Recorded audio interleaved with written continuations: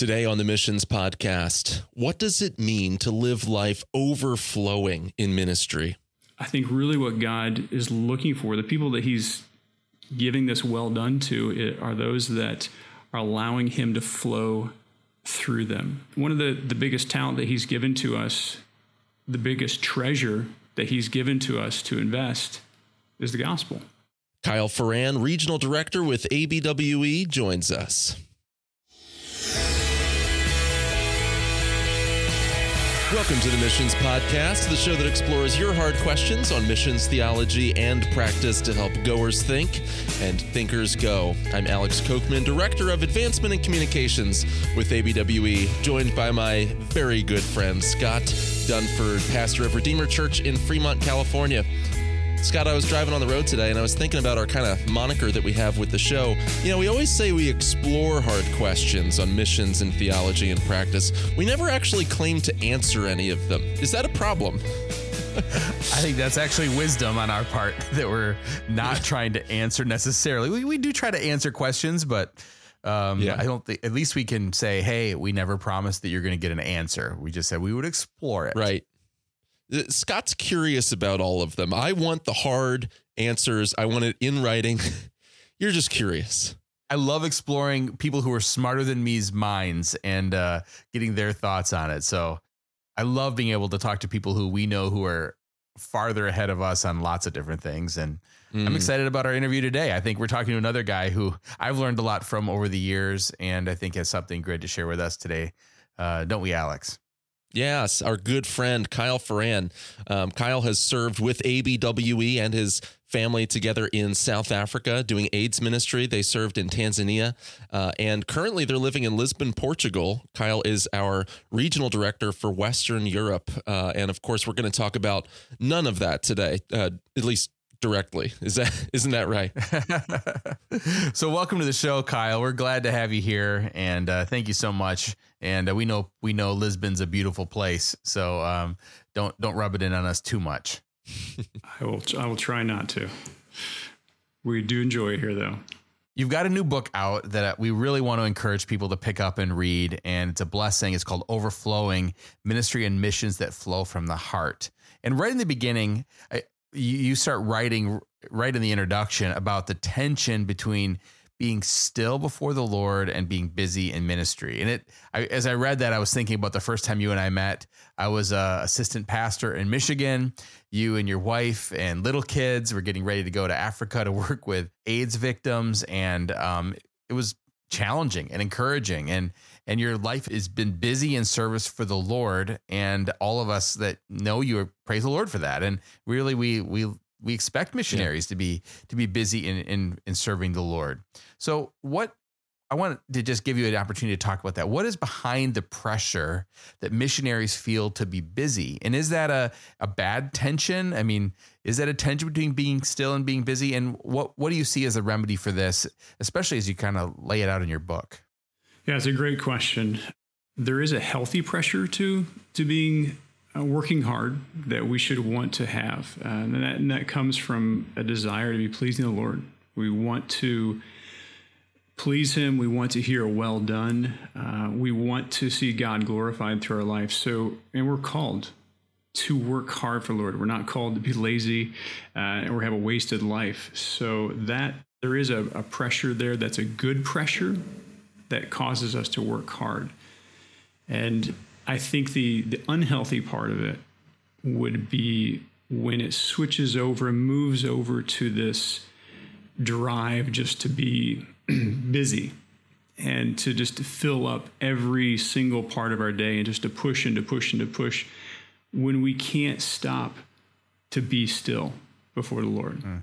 When our prayer life, when we're not able to take time in our prayer life to just be still and know that he is God, and to prioritize that prayer, or to feel that, I'm not out doing something right now. I can't take too much time for prayer because that doesn't seem as productive to me in ministry. So I think those are a couple areas there. And just even in our busyness too, it can shift also to be an area of pride. to always be busy. You know, when you talk to someone on the street, you're like, hey, you know, how you doing? Oh, I'm just so busy right now. Well, it's kind of like this badge of honor in our society that if we're busy, we must be really important, or we must be doing something significant, because if we're not busy, that means our work isn't important. And so we can kind of wear it as this badge of honor. And I think even as missionaries, you feel this additional pressure as you're reporting back to people. You want to be able to share, hey, this is what we're doing. And there's a good tension there. You want to be able to be serving the Lord and being faithful, but there's also this can shift to an unhealthy pressure there as well, to feel like you have to always be doing. And I really just felt that a lot, especially early on in ministry, just that I felt like I always just had to be going, and I wouldn't slow down. Even when I was out playing with my kids, I'm like learning Zulu words, and I'm playing with my kids, and I look back on that and realize just how much pressure I put on myself to keep pushing. Mm-hmm. And I think there's that desire to do that. It pushes us on and on and on. And we actually begin to then start evaluating how we're living our life based on our busyness. And so that's, I think, where it really crosses the line, where we evaluate our effectiveness by our busyness rather than by our heart, which is what the book is all about.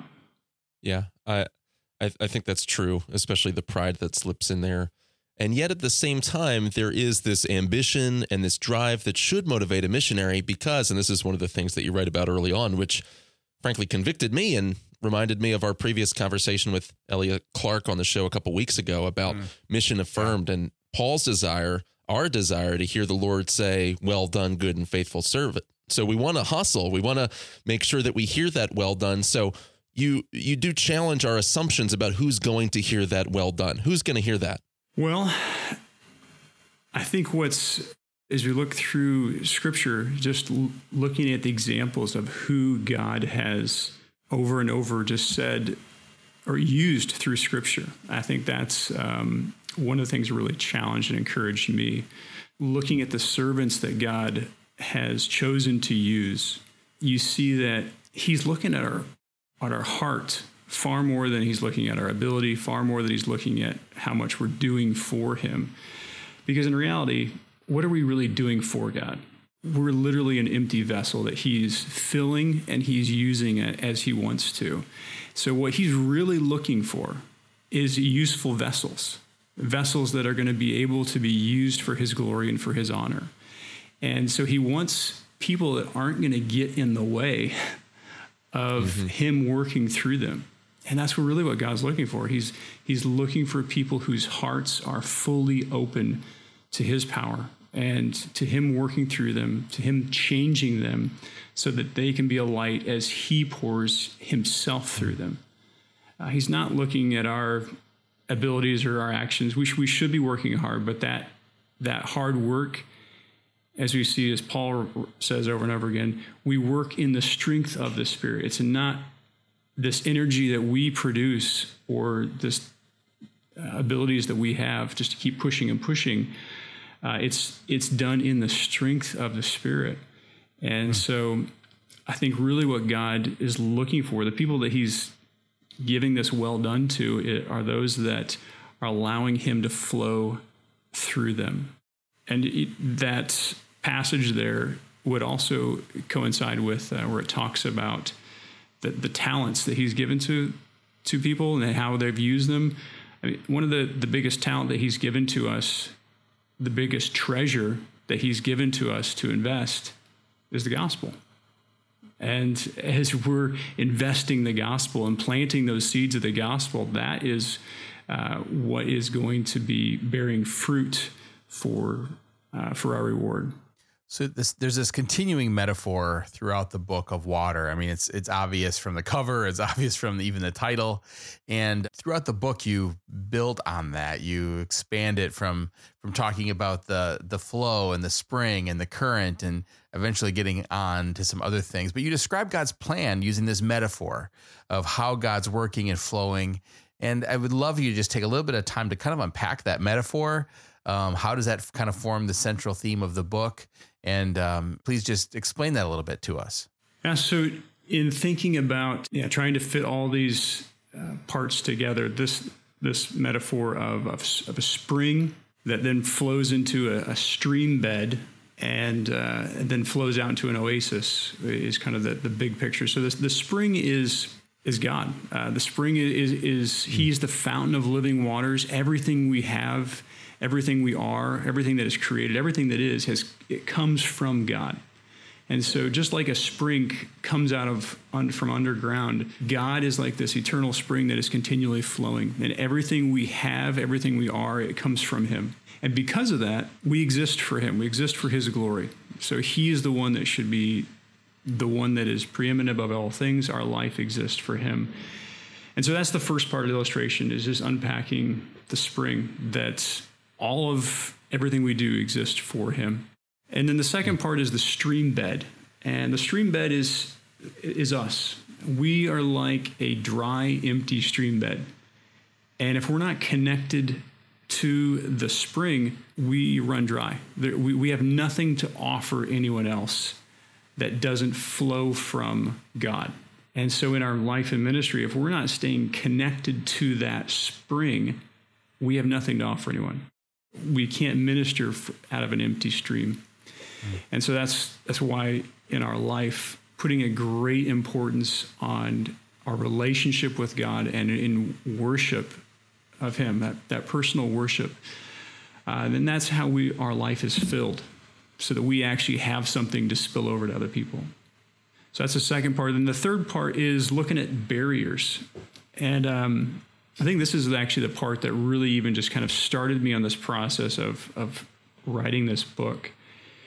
And the idea of barriers is just like if you were to have a stream and you were to dump a bunch of trash and rocks and junk in the mouth of the stream, it's going to dam the water up, and that water's not going to be able to flow through there well, or it's just going to be like a trickle coming through there.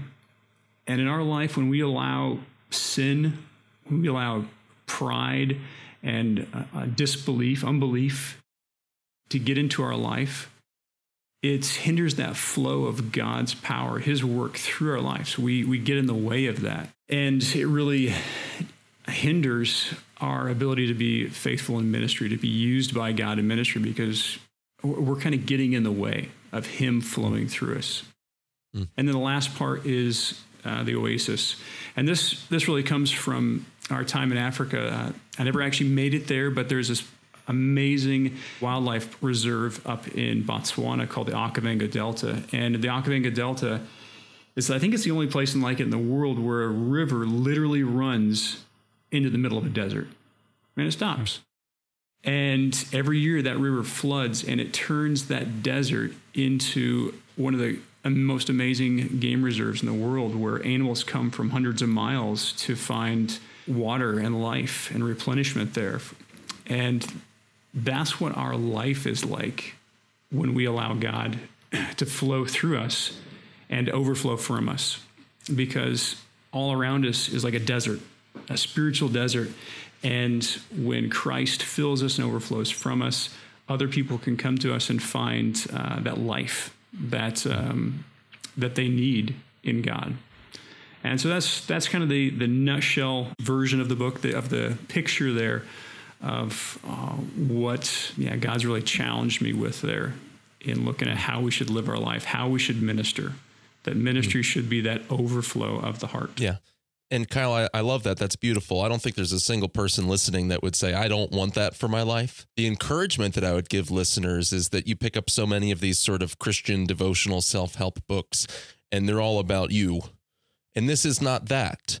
It's very God-centric. I think that comes out in your answers, and it comes out because you're influenced a lot by John Piper, and you quote him a lot of the time, but also it's just implicit. And you're talking about how God exists for His own glory, in that he rightly draws attention and focus to that which is most supremely valuable in existence, which is himself. That's very imperfect creaturely language, and I think I accidentally committed 2 or 3 heresies while I was saying that. But that idea that that God is at the center in all of those sorts of things, and we're only filled if we're resonant with him in that way. Now, that Piper quote that we always go back to in the missions world is where he says that missions exists because worship doesn't. That's what he starts out by saying at the beginning of Let the Nations Be Glad. And he unpacks that as saying it's because the peoples of the world aren't worshiping, right, that we go out on mission.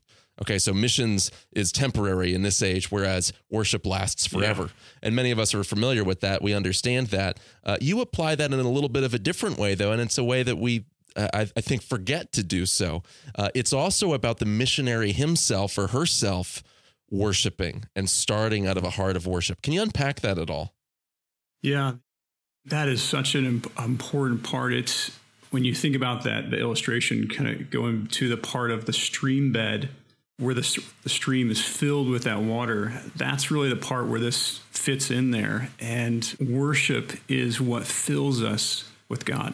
As we take time to be still and know that he is God, our hearts are just filled with who he is. And then when our mouth speaks, it comes from the overflow of the heart. It's not just a regurgitation of some facts we have or using a gospel track or something like that. It really is an overflow of our heart and God flowing through our words and our life. Because it's easy to be like the Pharisees, who honor him with their lips, but their heart is far from him. And then the same thing is true for us as it was for the Pharisees. If we do ministry like that, if we do ministry that's not an overflow of worship, we're going to get the same response they did. In vain do they worship me, or in vain do they serve me.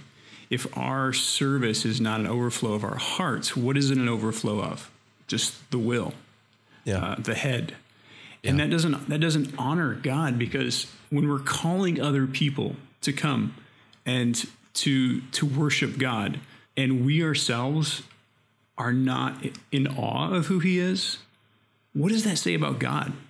I mean, it makes God look like some taskmaster, like we're just some minions that are doing his bidding. It doesn't honor him. It doesn't glorify God as the all supreme, all-satisfying being of the universe. But when we are ministering out of a heart of worship, when that's the priority of our life first, and we're filled with that, with worship and filled with God and lost in awe of who he is, and then sharing that with other people out of the heart as it spills over from us, that makes God look great. And so if we don't prioritize worship and instead prioritize work, it makes God look really, really small. It doesn't make him look satisfying. It doesn't make him look great. Yeah. So by prioritizing that worship, though, it shines the spotlight on his greatness, on his goodness, that he is not just the creator, but he's a good God, and we love him. Yeah. And so I think that the worship, it fuels us by just giving us an excitement and a passion to be able to share, but it also glorifies God in a way that we need to do. To help him be seen as great. Now, when I say help him be seen, we're not helping God out, but it allows him to be seen as good and great as we do that before others. That's very Piper language. People say Kuyperian about Abraham Kuyper. I'm going to say Piperian. That's very Piperian language, right? About how we make God we can say look. That's very Farranian. That's very Farranian language. Farranian or Farranian? I think the jury's out on the potato. Yeah, that's very Farranian of you. I'm sure that there's a lot of times I actually quote something that he said that I don't even realize I'm quoting it. So if I do that, yeah, I love that whole point about how it makes God look, because this is something that social media does. You can always tell what's most important to a person, right? By looking at them, by looking at their life, looking at their feed, if you want to go there, with the image that they construct, and that's true for the missionary as well. If believers or unbelievers looking on are seeing that work and activity is the most important thing to that missionary, that's going to say something about their message as well. Not that there's just purely a practical motive for that. The motive is to know God. But there is a practical result, which is that people see that, okay, this person is just focused on the output and on the work. And so one of the other things that you talk about is that sin is a barrier in our lives, obviously. And we know that sin is a barrier to God's working through us. We all know that in theory. I think in principle, it's actually a really challenging concept, right? To give an analogy, I think of when Peter writes for husbands to dwell with their wives according to knowledge or in an understanding way, lest their prayers be hindered, right? That's one of those passages where you think like, oh, what does it mean that's something in my life that's kind of an ordinary sin that's easy to fall into is going to hinder my prayers? Like are my prayers bouncing off the ceiling now? What does that mean? And in the same way you talk about, we are hindered when there's sin in our lives as missionaries, as pastors, as believers serving in ministry every day. Can you unpack a little bit how sin kind of dams up our access to the flowing streams of God that you've been talking about? Yeah. When we allow sin in our life, I mean, it's really what's happening there is we're allowing sin to fill a place in our hearts that Christ wants to fill. When we choose to sin, I guess one illustration in my mind is like there's kind of like this circle around us, and inside that circle is all of God's good gifts, all of God's promises to us. And inside that circle, and every time we sin, what we do is we look outside that circle and we say, I want something else more than that. And we step outside that circle to go after sin and to choose that. And I use the illustration or not the illustration, but the passage in the book that talks about David and just how David rejected God. And that's what we're doing when we sin. We're rejecting his promises. We're rejecting all of his good gifts. And we're choosing to listen to the lies of the deceiver and the lies that sin put into our hearts. And so we're turning ourselves away from God, and we're following after that, and we're allowing that to fill a place in our heart. And we're trying to fill a hole in our heart there with that. And when that happens, less of Christ fills us. Less of Christ is seen in our life. Less of Christ is flowing through us at that point. And what God is looking for, he's looking for hearts that are fully open to him, hearts that don't have any barriers in them. And when he finds hearts like this, he can flow through them unhindered. Another little different illustration I used before that I found helpful to me was it's kind of like if you have visitors over to your house and you just had your kids that have been playing there, there's toys everywhere. And so you move through the house like a tornado, you throw stuff everywhere, put it in closets. If you're kind of one of the people that shoves it under the beds or in the bathtub, whatever, you put everything away so it looks kind of nice. You shut the back doors of the bedrooms and stuff. And when your guests get there, you show them the front room. And many times that's what our life is like. You know, we invite God into the front room, but we don't let him go back into the bedrooms and look under the beds and in the closets and things like that. But God wants full access to our whole heart. He doesn't just want part of it. He wants hearts that are undivided, that are fully his. He wants to clean our hearts, and he wants to fill every part of that. And so when we're allowing sin to get lodged in these different places, and we're still kind of treasuring and hoarding it back a little bit, he's not completely filling us in the way that he wants to, because we're allowing sin to remain in our hearts. And there's a few verses that God has really challenged me with over the years. One of them, 2 Chronicles 16:9, where it says, "For the eyes of the Lord move to and fro throughout the whole earth to give strong support to those whose heart is blameless toward him." Some other translations say whose heart is whole toward him, or heart is completely his. And that just really sums up what it is God's looking for. He wants people whose hearts are completely his. And those are the ones that he's filling. And just like water searches for no resistance, that's what God is looking for. When it says God is the eyes of the Lord move to and fro throughout the whole earth to give strong support to those whose heart is blameless for him. God's like doing this search in that he's looking for hearts that are open to him. Just like when a water that's dammed up, when it gets released, it flows.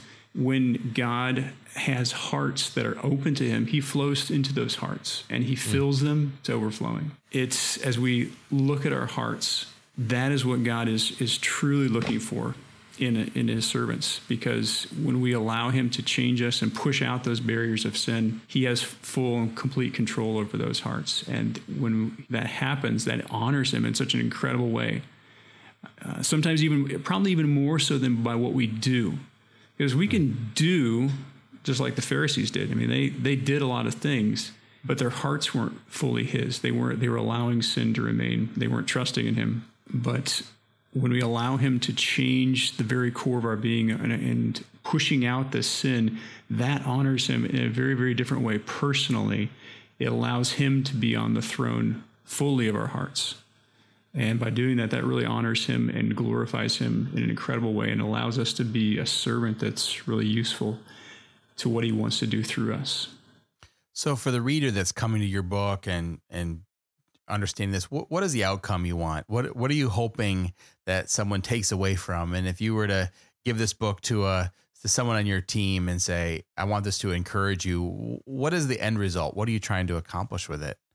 I think if people remembered nothing else from the book, I would hope that they remember this one phrase: who you are is more important than what you do, because what you do flows out of who you are.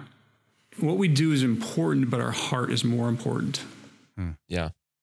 I don't think that's something that missionaries and pastors hear enough. I mean, certainly everyday believers too, but for those who their whole 8 to 5, their whole vocational life, right, is all committed to ministry, we lose sight of that far too easily. Kyle, thank you for sharing your heart. It's great that Scott and I know you and we can do this interview because we know that this actually comes out of a life lived. You know, for so many authors, their work doesn't come out of a life lived, and yours does. And so we appreciate that from you. How can people get their hands on the book and from other things that you've written? Yeah, easiest way would probably be at KyleFarran.com. That's KyleFarran.com. And there's the book. You can get a link there to the book on Amazon. That's probably the easiest way to get the book. And there's a link to my blog there. And if you want to get in touch, there's, I think, a link on there for Facebook as well. Great. And a link to our ministry site. There's some leadership or development resources that you can find on there as well. Yeah, very cool. Worth exploring all of those. Kyle, thank you so much for joining us today. And we thank you, our viewers and listeners, for joining us as well. The Missions Podcast is a ministry of ABWE. To get more, go to missionspodcast.com or abwe.org/podcast. Of course, before you go, remember to share the show with a friend. Leave a positive rating and review. That'll help get this in front of others who can be blessed by it. And you can partner with us at missionspodcast.com/support. And we are grateful for you. Until next week, thank you for listening.